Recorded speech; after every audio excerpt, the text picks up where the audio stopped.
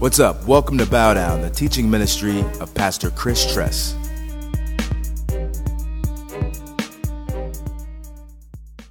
Okay, so last week we spent the whole time on the girl's nose. And we talked about how Damascus was the arch enemy of Israel, right? And Syria.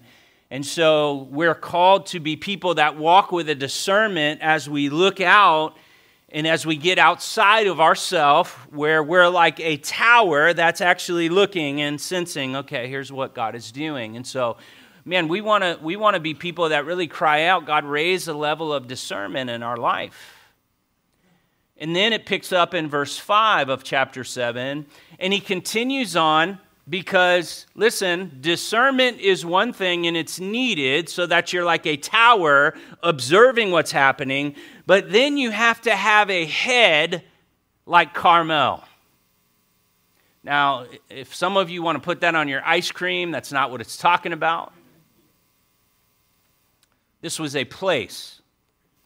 But remember from Song of Songs chapter 5, we talked about in verse 11, so go ahead and flip there so you can see it and it'll jog your memory because these words are important. Why is it important? Because as we gaze upon the beauty of the Lord, as we fix our gaze, as we center our lives around Christ and we gaze upon Him and focus on Him, all of a sudden, what we behold is what we become. Say that with me. What we behold is what we become. Fix your eyes upon Jesus, the author and finisher of our faith. And so, Song of Songs 5:11, it says his head. Now, what was head? What was it? Somebody's way in the back. I don't know what you're saying. It's authority. It means authority. Whenever we see head, authority. Why? Because the first prophecy in the Bible was to Satan, where God says, the seed of the woman, you will bruise his heel, but he will crush your head. He will take away your authority. This is why in Romans, it's saying that God will soon crush Satan under your feet. Authority. 1 John 3:8. The Son of Man was made manifest to destroy the works of the devil. So this is who we are. And so it's one thing to recognize the devil in Damascus, if you will, to be that tower seeing discernment. But here, it's saying, hey, your head, and look what it says in Song of Songs 5:11. His head, his leadership, his authority is fine gold.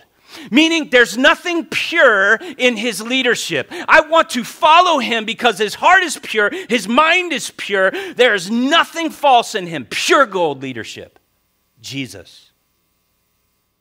His locks are wavy, black as a raven. I believe that's speaking to a Nazirite vow. Set apart. His leadership is pure. I can trust him. Now go back to 7:5. Now, your head. See, she's becoming mature in chapter 7. She was immature in chapter 1. She's mature in chapter 7. And so Christianity is a progressive growth into Christ-likeness. Every day you're being changed from glory to glory. Say, I'm glorious. Yeah. And you're more glorious today than you were yesterday. I don't care what your wife says. Thank you. Delita, you know what I'm saying? You got to help the folks out. They're not tracking with my jokes sometimes.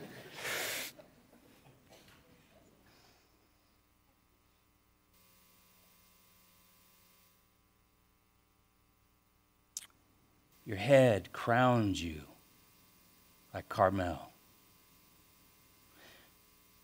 The excellence of Carmel is described in Isaiah 35:2. It says the majesty of Carmel. Carmel is a place. It's considered one of the most beautiful peaks in the land of Israel. It was also a place where God sent fire from heaven to defeat the Baal worshipers through Elijah. And so now you're seeing something here what Christ sees. This is an allegory, but words matter. There's meaning behind what's being said. It's just not physically, your head is like caramel. No, listen, your authority and your leadership and your headship, it reminds me of something that happened on a certain mount there. Where not only do you walk with discernment, because your nose, it's towards Damascus, but you can also do something about it. You're walking in your authority, the authority that God's given you, and you are going to tear down every false thing that keeps people from God. And this is where, as a church, a lot of times people can sense, hey, something's not right here. This person, kind of something's off here, and there's a sensing of that, right? Discernment. Maturity comes when you sense something's right, when something's wrong, and you ask God, how can I die for that person? Let me say that again. Maturity is when you sense something is wrong, how can I die for that person? Jesus sensed something was very wrong in us, right? He sensed there was a problem. And he said, because of that problem, because they're deserving of wrath, because they've sinned against me, a holy God, I'm going to embrace this cross and I'm going to die for them. See, when you have that mentality, when you see your neighbor and you see your brother or sister in Christ and you think that there's something wrong, there pops up in us, I'm afraid of confrontation. That's not the Lord. How do we know that's not the Lord? Revelation, it says, Jesus, whom I love, I what? Rebuke, chasten, reprove, another translation. Whom I love, I rebuke. When you are afraid to confront somebody because of how they'll react or respond, when you are afraid to confront somebody because you've done it X amount of times and they just don't listen anyway, so there's no hope. Wait a minute, 1 Corinthians 13, it says, love always hopes, love always believes the best, so I'm going to continue to ask, seek, and knock, trusting that God's going to open up this door so they can really see.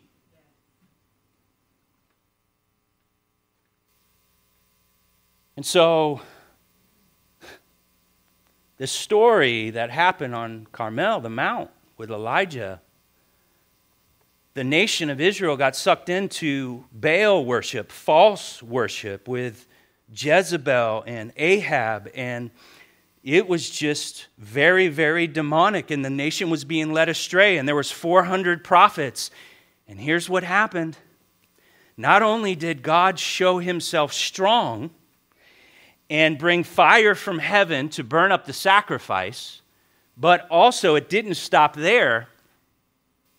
The prophet of God killed all of those prophets. Now, God's not wanting you to kill every prophet. But he is asking you to see and discern where the enemy's working, to stand in your authority that is in Christ, so that you have the attitude that Elijah had. No, this is not God. This is not right. God, move in power, but also, how can I begin to help them destroy all of the working of the enemy in their life? How can I help them to destroy that? Where I'm violent against sin in someone's life. Why? Because I love them. I want them to be free. I want them to walk in the promises of God. I want them to walk in holiness and righteousness. Why? Hebrews, it says this, without holiness, no one will see the Lord. So be holy as I am holy. The Holy Spirit, I have to remind the church sometimes, the Holy Spirit is called, his name is the Holy Spirit, meaning he's holy. So whatever you're being led to do by God, it's going to call to a place where, is this making me holy? Is this going to make me more holy? When I order that 5th drink at the bar, is this going to make me more holy? I guess not.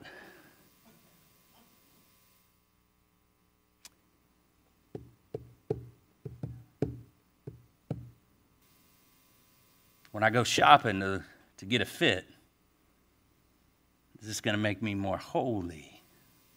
I'm getting ahead of myself there.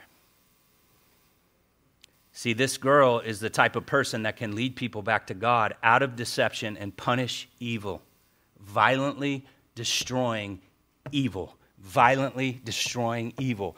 Is that your jam, Christian? So again, it's one thing to sense and see with discernment, but it's another thing to walk in the authority of Christ and actively start destroying the evil that is so gripping people's lives. How can you join Christ in doing that? And I've quoted it already, 1 John 3:8. The reason the Son was made manifest was to destroy the work of the devil. And so if I'm in Christ, I am actively saying, where is sin at ruling in people's lives? Where's sin happening in society? I want to violently attack that. Ephesians 5:11 and 12, it says to expose the works of darkness. Well, that's not nice, Chris. Nowhere in the Bible does it say we're supposed to be nice. It says to be kind.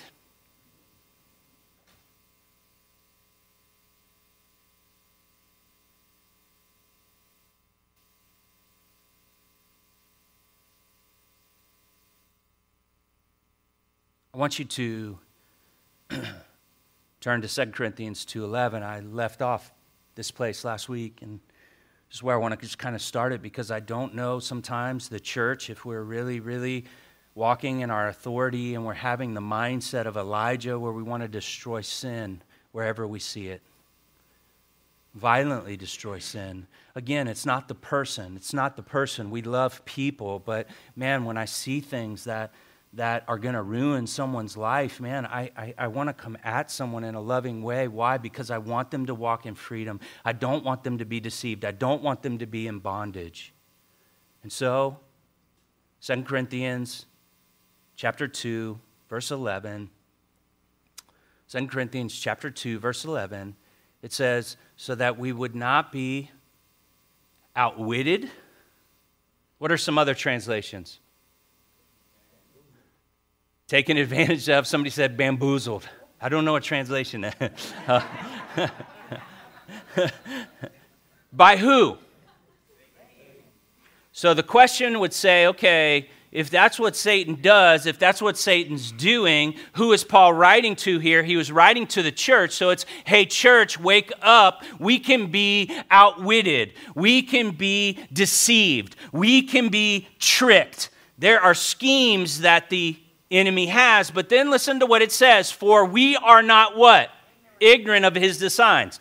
So, a person that has the head of Carmel understands what the enemy does, understands what the enemy's doing, is not ignorant of how the enemy works, so that in a conversation, when somebody says something to me, actually, I just witnessed my wife do this yesterday as she was counseling somebody.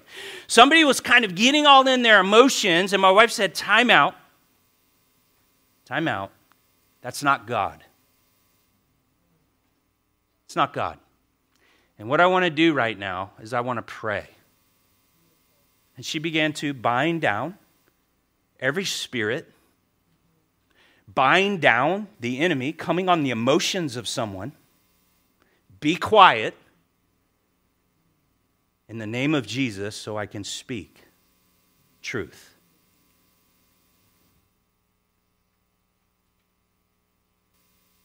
Are we people that can discern? Yeah, that's not God. That's not God. And not only is it not God, what are we going to do about that?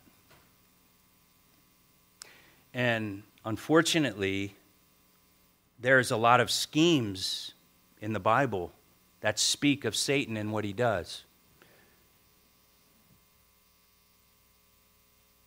If you just go home and do some homework because you need to know the enemy that you're fighting, you'll see how many different names that he has. It's over 20 different names in the Bible, and names speak of movement.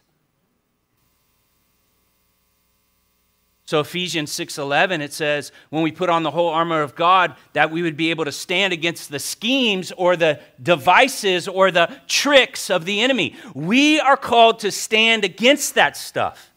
1 Peter 5:8, it tells us to be sober-minded, watchful, because we have an adversary. The devil is against you, and he's against you constantly.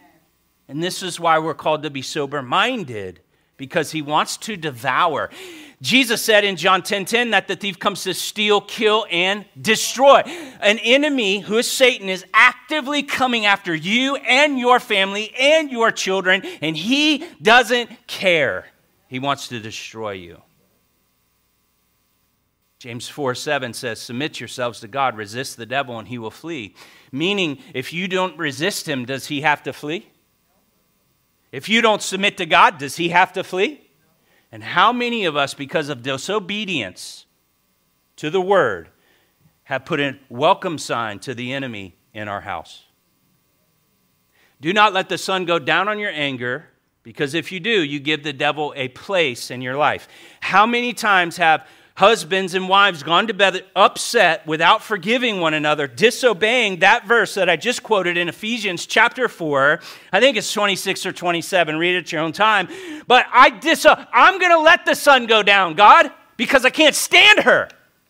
How she makes me feel. I'm so angry. And I'm sleeping on the couch. Or maybe you sleep on the couch. No, you sleep on the couch. Can't stand you. And then we throw the D word around, which is the worst cuss word on the planet.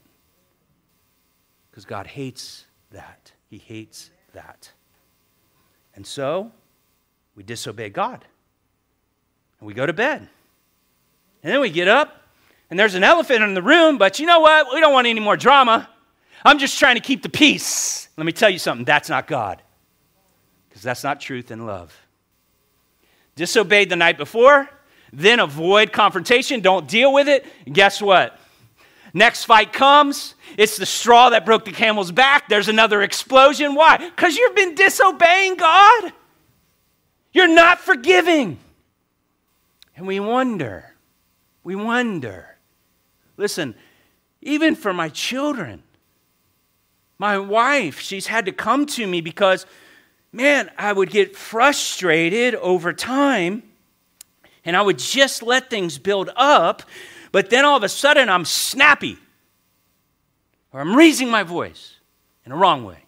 I'm raising my voice in a right way this morning, by the way. And she said, babe, I think you got some unforgiveness and bitterness going on. This isn't like you. What is that? That's the discernment to understand the working of the enemy in my life, and the discernment to say, hey, go take a time out and go do a debt list and forgive. And every time that happens, there's a peace, there's a love, there's a gentleness, there's a grace. Why? Because I'm not bringing the past into the present. The History Channel's not playing.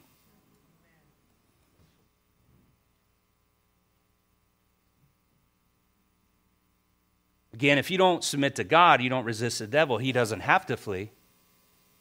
John 8:44, Jesus says of Satan, when he lies, he speaks out of his own character, for he is a liar and the father of lies. So he's always lying. This is why sometimes in deliverance ministry, people are talking to the demon, asking them their name. Hey, they can't lie. That's what they do anyway. Revelation chapter 12, verse 9, it calls Satan, this ancient serpent, he's this deceiver of the whole world. The whole world, yeah, 1 John 5:19 says this, that the whole world lies under the sway of the evil one or the wicked one. Last week we talked about abortion in the land in Ephesians chapter 2, and there's this spirit at work in the sons of disobedience for those who don't obey the gospel. So he's a deceiver. How many times are we deceived because we don't understand his schemes and his devices, because we're living in ignorance? We just haven't taken the time to study, so we don't have the head like Carmel. I can keep going. on different verses. I'm going to stop now because I believe I've made my point. If you Google the schemes of the enemy, you can begin to go and recognize those things. Even when preaching the gospel, it says that the God of this age has blinded those so they cannot believe the gospel. I'll never forget, my uncle was on his deathbed, dying, rejected Christ time and time and time again. When I walked into that hospital bed, I bind down Satan. Satan, I bind you down in the name of Jesus. And I tear down, as I stand in the authority of Christ, those blinders to come off of my uncle so he would see the glory of your gospel. And he received Christ right before he died a day later. The enemy's blinding. You don't hate a blind person for being blind. This is why we're not mad at the person. We understand there's a spiritual war going on. I want you to turn in your Bibles to Isaiah 18. I love this psalm. A lot of you young dudes, this would be a memory psalm for you. Now, nothing against females. You're warriors as well. But I'm just saying. This is the warrior psalm. This is our jam, okay, as Christians.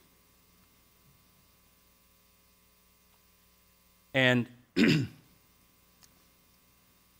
head like Carmel, right? Head like Carmel. Like, am I walking like Elijah, not only sensing the enemy, exposing the enemy, but then destroying the work of the enemy? So, Psalm 18:31, it says, "For who is God but the Lord?" Psalm 18:31. "And who is a rock except our God?" Psalm 18. Did I? See, I don't know why I said that. I'm sorry, guys. Please forgive me. Psalm 18. We need to be like Elijah, not Isaiah, although Isaiah's a good dude. And so do I have that kind of mindset that Elijah had where I want to destroy everything that Baal's doing? And Psalm 18 is going to, if this is your jam, right, you're going to begin to walk in this. And this is how we're called to walk. This is the swag of the Christian. This is who we are, guys. This is who we are.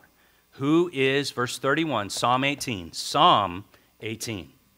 "For who is God but the Lord? And who is a rock except our God?" Do you smell what the rock has got cooking? Verse 32. "And God who equipped me with strength, he made my way blameless." Who makes your way blameless? God does, not you. It is the cross that has declared you righteous. "He made my feet like the feet of a deer and set me secure on the heights. He trains my hands for war so that I love that. So that my arms can bend a bow of bronze." Honey, when I get home tonight, you want to touch these arms that can bend a bow of bronze. But who trains me? Pastor Chris? No, God does. So your prayer is, "God, will you train me so I can begin to bend a bow of bronze?" 35. "You've given me the shield of your salvation." Who's given it? God's given it. "And your right hand supported me, and your gentleness made me great." This is a big verse. We are strong and we are mighty in the Lord, but it is the gentleness. God's gentleness working through us. God's kindness leads us to repentance, right? If you want to be a great leader, men and women, it's through your gentleness. Gentle leading. Why? Because that's how Jesus leads us. Isaiah 40, verse 11, he leads us gently. He carries us in his arms like lambs, right? Blessed are the meek, right? The meek. Jesus was meek and humble. Come to me, all you who are weary and heavy laden. I'll give you rest for your soul. Take my yoke upon you. My yoke is easy, my burden is light. There is a meekness and a gentleness in our leadership approach, right? How many of us want to get off gentleness and just get back to bending bronze, okay? Yeah. It's both and. It's the rod and the staff. And at any time, you can be a lion, and at any time, you can be a lamb, depending on what the Spirit is doing, depending on the situation.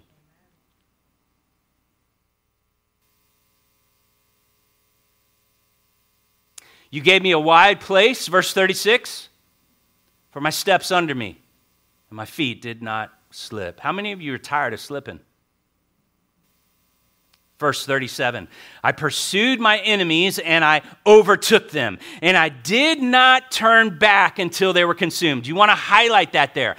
I did not turn back until they were consumed. I thrust them through so that they were not able to rise and they fell under my feet.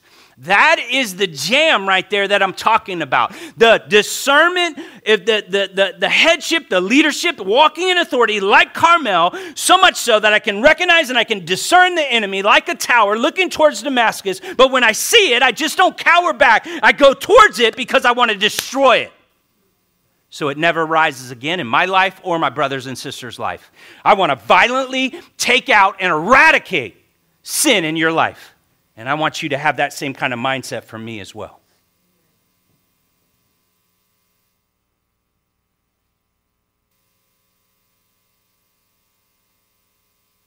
"39, you equipped me with strength for battle. You made those who rise against me sink under me." What a promise. Who's against you right now?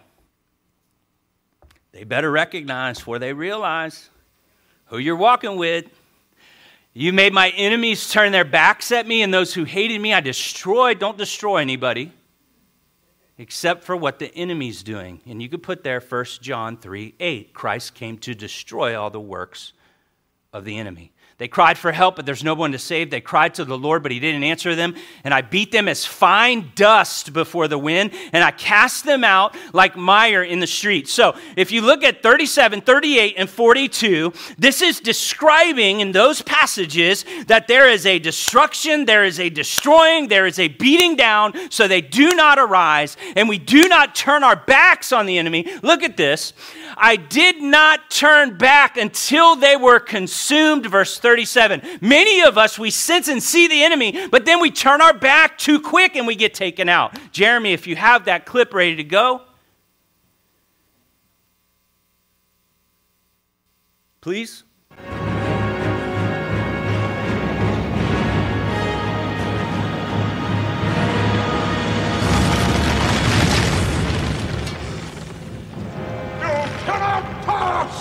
Get out!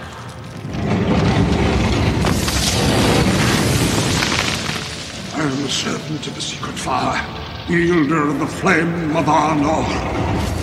Dark fire will not avail you, flame of Udun!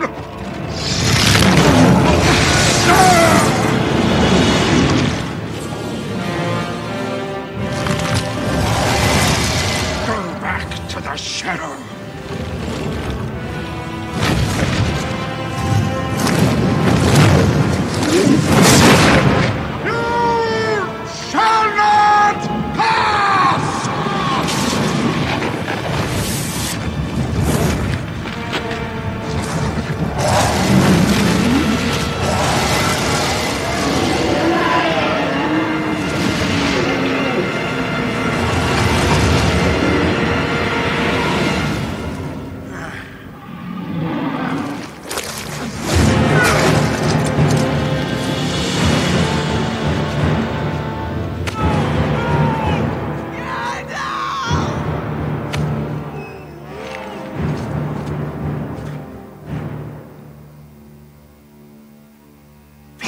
Fools.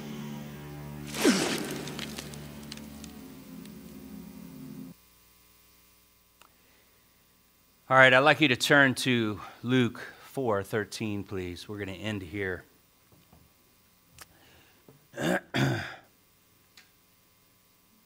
What did Gandalf do right? He stood between the enemy and his brothers. He was willing to step into the gap and lay his life down. He stood in his authority. He discerned the enemy was coming like a tower, if you will, Damascus, right? The Balrog. But then he stands there, and in his authority, in love, he says, you know what? I'm going to stand in the gap, right? Ezekiel, it says, I looked for a man to stand in the gap, but I found none. God is always looking for somebody to say, here I am. I'm here, not for me, but I'm here to lay my life down for others. So Gandalf took that place, and then not only did he take that place motivated by love, but also he stood in his authority. You shall not pass. And by the way, when you're talking to a demon, you don't have to yell at them. In the name of Christ, you will not pass. As I stand in the authority of Christ, you're not going to pass. Make sense? And Gandalf did that. It's amazing. But what did he do wrong? He turned his back on the enemy. For the rest of your life, so here's some bad news. For the rest of your life, the enemy's going to keep coming because he hates you. He's come to steal, kill, and destroy you. Now, because of Christ, your eternity is secure. So what can he do? We know in Romans, where Paul was talking to church, we tried to come to you, but Satan hindered us. He can hinder purposes and plans in your life. Why? Because you're not throwing off every weight that so easily entangles. You're not serious about sin. You're like, oh, here's a compromise. I'll just keep running with this compromise. I'm compromising a little bit. It's not really affecting anybody but me. Nobody knows but me. And so that little compromise caused sin to hinder my running the race.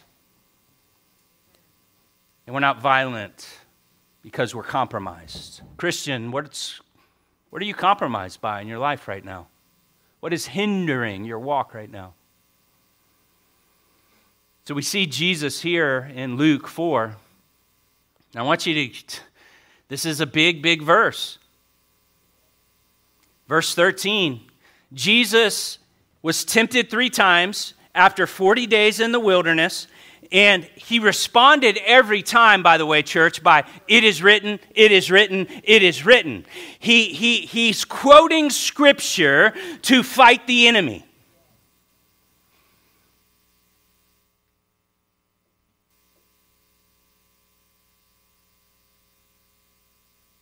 But then it says, and when the devil had ended every temptation,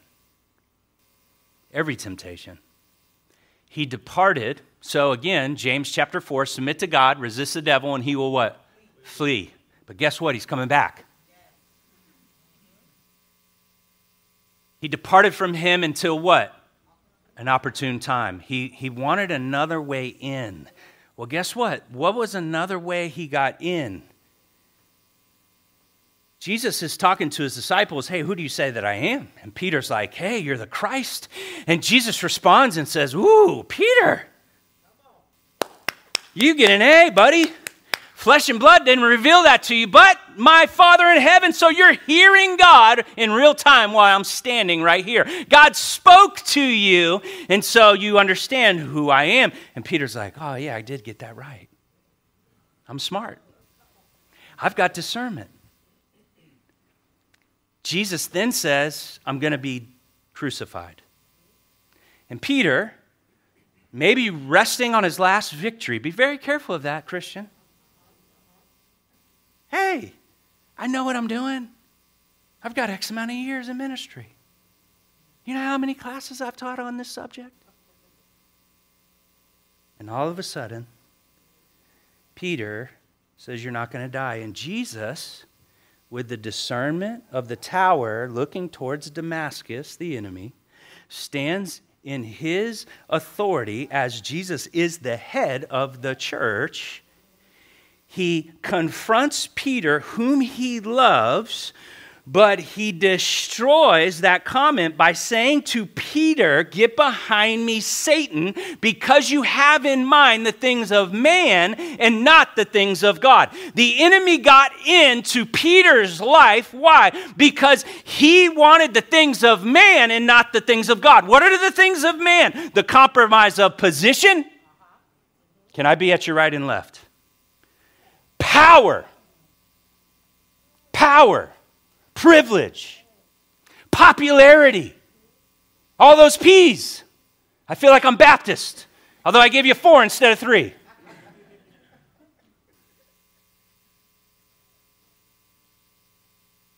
Peter wanted all of that. 5 P's, Peter. Charismatic Baptist, anyway. And so, This is really important, guys. Satan got into Peter because he was compromised. And Jesus rebuked him. Now, was that nice to say to Peter, "Get behind me, Satan, for you have in mind the things of man and not the things of God"? This is why sometimes, like, God's not wanting us to be just nice Christians, not saying anything to offend anyone. Jesus never walked like that. And sometimes when we speak out against things, the false theology is, I don't want to confront those things because I'm getting mixed up with the main thing, which is the gospel. So I'm not going to speak that, hey, this is sin, this is an abomination, that abortion is murder, that homosexuality is sin. I'm just not going to do that because I don't want to hinder the gospel. Listen, Jesus never did that. He told the Pharisees, "You are of your father, the devil." He always spoke truth, because if somebody's going to get saved, they're going to get saved. If somebody gets dropped in a trust fall, but yet God wants to save them, he's going to save them. You don't need to be a jerk.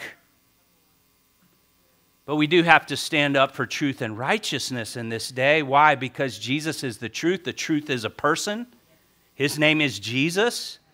And when we proclaim him, we proclaim what is true and right. If 2 genders is offensive to somebody, listen, it's truth.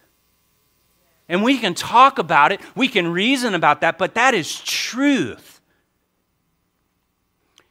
And the whole world's under a big deception right now. And if we are silent, and we're not actively destroying what's happening in our world and speaking out and pushing back evil and pushing back darkness and pushing back, because here's the thing. Child mutilation's happening because of that doctrine that there's more than 2 genders, which is not biblical. And so the next step is, because Satan wants to steal, kill, and destroy, he wants to destroy the opportunity of somebody having children. He wants to destroy the opportunity of somebody walking in their purpose. He wants that person to walk confused and ruin their life. And if we are silent on this because we're trying to be nice, we're under deception.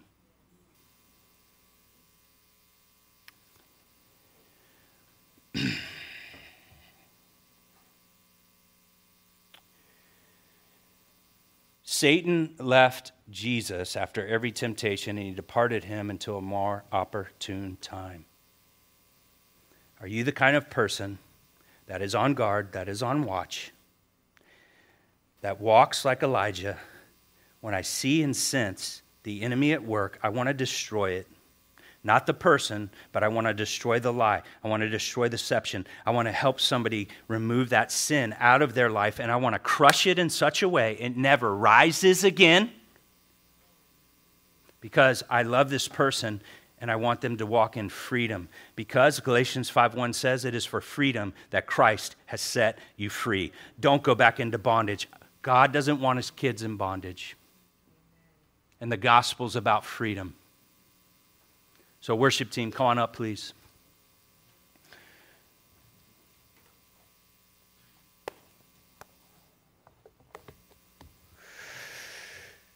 Father, we ask that you would just continue to have your way in our lives as your people.